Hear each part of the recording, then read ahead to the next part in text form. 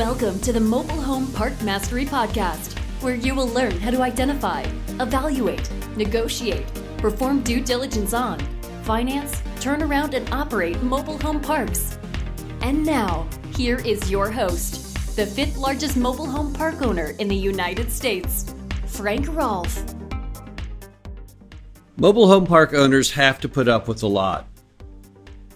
We are clearly the most mistreated of all real estate asset classes. Nothing we do is ever good enough for anyone. Nothing we do ever garners any respect. But one thing that's particularly frustrating is when the media says that the mobile home park industry, that our very business model is predatory. This is Frank Rolfe, the Mobile Home Park Mastery Podcast. We're going to go over in depth and granular analysis once and for all and decide whether or not mobile home parks are a predatory business model. So how do you do that? Well, let's first start off with the definition of predatory. It reads, seeking to exploit or oppress others. So there's really two key words in that definition, exploit and oppress. So let's first look into exploit. The definition to exploit is to make full use of and derive benefit from a resource. That's all it is. All the time, for some reason, we're given in the media this negative connotation regarding exploit. And yes, you can certainly exploit some things improperly. No doubt about that. You can exploit animals for testing of products. But the very word exploit simply means trying to basically maximize the benefit from that resource, using that resource to its utmost to create something profitable. And of course, that is exactly what mobile home park owners do. At least we try to. Good owners do make full use of the affordable housing resource. But who doesn't? Who would not want to maximize their profits by raising rents and filling vacant lots and cutting costs? And why is that bad? That's simply good business. It's not evil to seek to maximize profitability. I know right now in the strange cage fight we have in America between capitalism and socialism, some people say, wait a minute, making money is bad, making money is harmful. I would counter that argument with everything you have around you is only there from people who are able to make the profit to do it. The streets out in front of your house, the house that you live in, all those big buildings in downtown, all the many things we take for granted today, telecommunications, the medical industry, those are all created from those seeking profit. Read some early biographies of Henry Ford, William Kaiser. All these things today that we so much depend on in our life to bring us happiness, to bring us freedom from pain. All of these started off as a money-making venture. They all started off with somebody who was out there trying to maximize their resource. So as far as the word exploit, as far as the capitalist concept of trying to maximize what you have, yes, anyone would. Not just mobile home park owners, apartment owners, office building, retail, any form of real estate out there. If someone was not trying to make full use of it, within their own circles of their certain real estate niche, they'd be criticized for being a bad owner and a bad operator. So I don't think it's really fair to put a negative stigma on the concept of trying to maximize what you've got. But let's move on to the other. Let's now look at the definition of oppress. So oppress means keep someone in subservience and hardship, especially by the unjust exercise of authority. So when you put the two together, I guess what they're saying that predatory means is where you exploit people or exploit the ability to keep people subservient and in hardship and use your authority to do so. Now, it completely misses the mark. Mobile home parks are certainly not in any possible way going to meet the definition of oppress. But let's break that into bite-sized pieces. Let's look at first off the subservience. Mobile home park customers always are the boss in the mobile home park. It is not the owner. Yes, I know people will say, well, what about your Waffle House quote?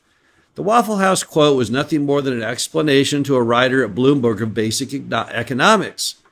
They could not understand why restaurants fail so much, and yet mobile home parks fail so infrequently. I explained to them the difference was a regular Waffle House, the customers would just come in or not come in, and any day that you open the restaurant, you're not sure if anyone will come in at all. But if the Waffle House were the mobile home park, the customers would effectively be chained to the booths. You'd know exactly each day how many customers you would have. But it doesn't mean that the customers are actually chained to the booths, nor does it mean that the customers in the mobile home park are chained to their homes. So what are their options then? If they're not chained to the home, what can you do if you own a mobile home in a mobile home park? Well, let's think about that for a moment. Well, number one, you could always sell your home if you want to leave.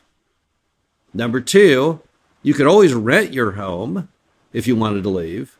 And number three, in most cases, if your home is post-HUD, so 1976 and newer, and capable of being transported, and you've kept it in good condition, typically other park owners will pay to move you for free from the park that you are so enormously unhappy with to their property.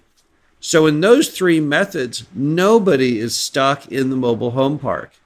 They're free to go whenever they want. If they find something that they like better, then they can most certainly take advantage of that. There's no way that the mobile home park business model is keeping people in subservience. And now let's examine the word hardship. How in the world are people in mobile home parks enduring hardship? Anyone who thinks that is very ignorant. They've obviously never gone to a mobile home park.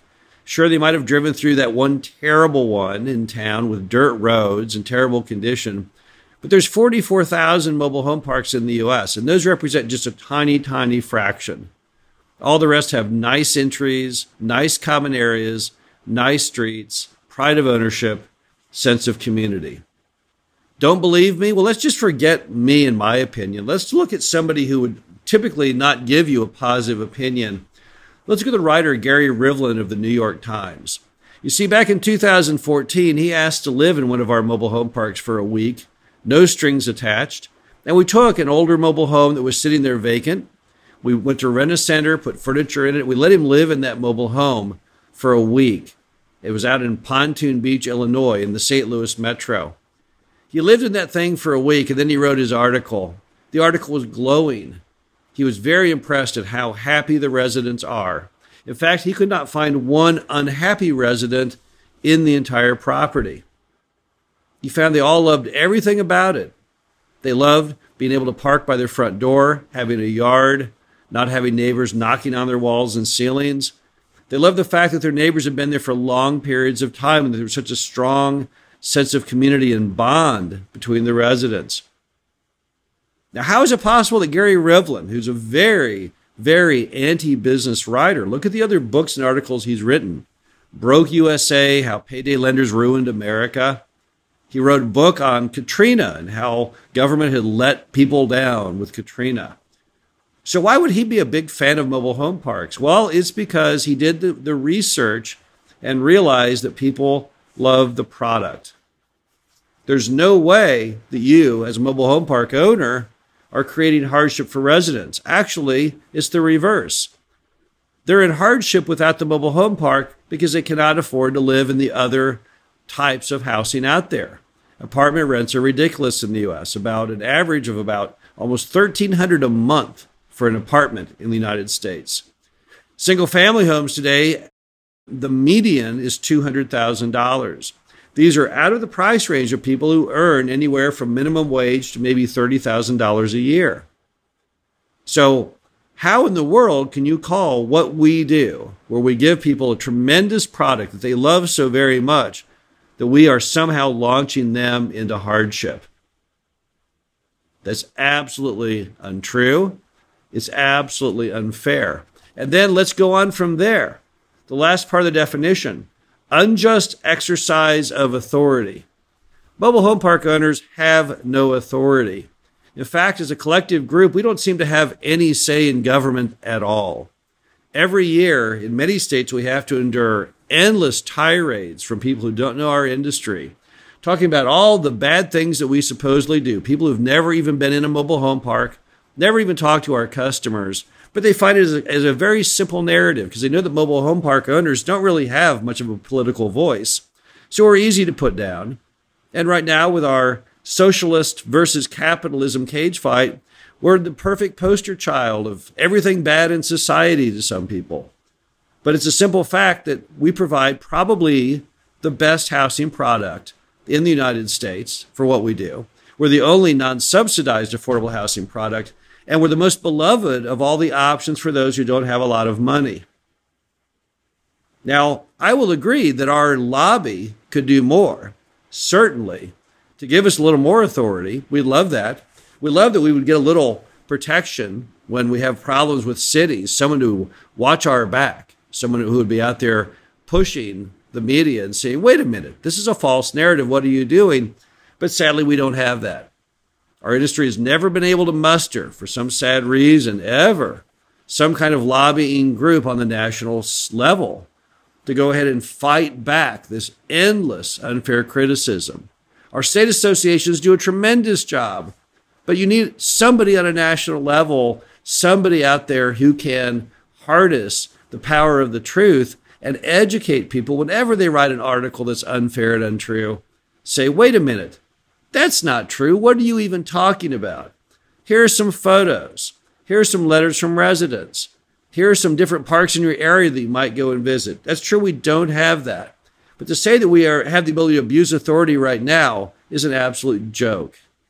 We have absolutely no power at all, which is why we get so beaten down in the media and so beaten down at City Hall and so beaten down in the state capitol so frequently.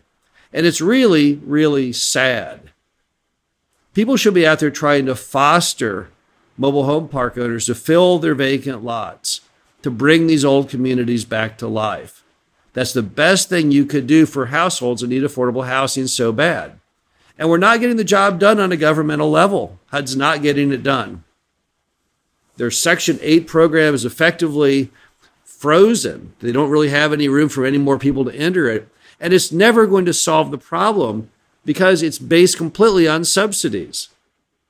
You can't take a program like Section 8 and ever say it's a fix when all you're doing is robbing Peter to pay Paul inside the government. So we're pretending to give people affordable housing, but it's not truly affordable. And all the apartment owners know that, and all of your legislators in Congress know it as well. So the bottom line is there's absolutely no factual basis, no common sense, but just utter ignorance when people say that the mobile home park business model is predatory. It is absolutely not predatory. And it's sad that nobody ever speaks out on that fact.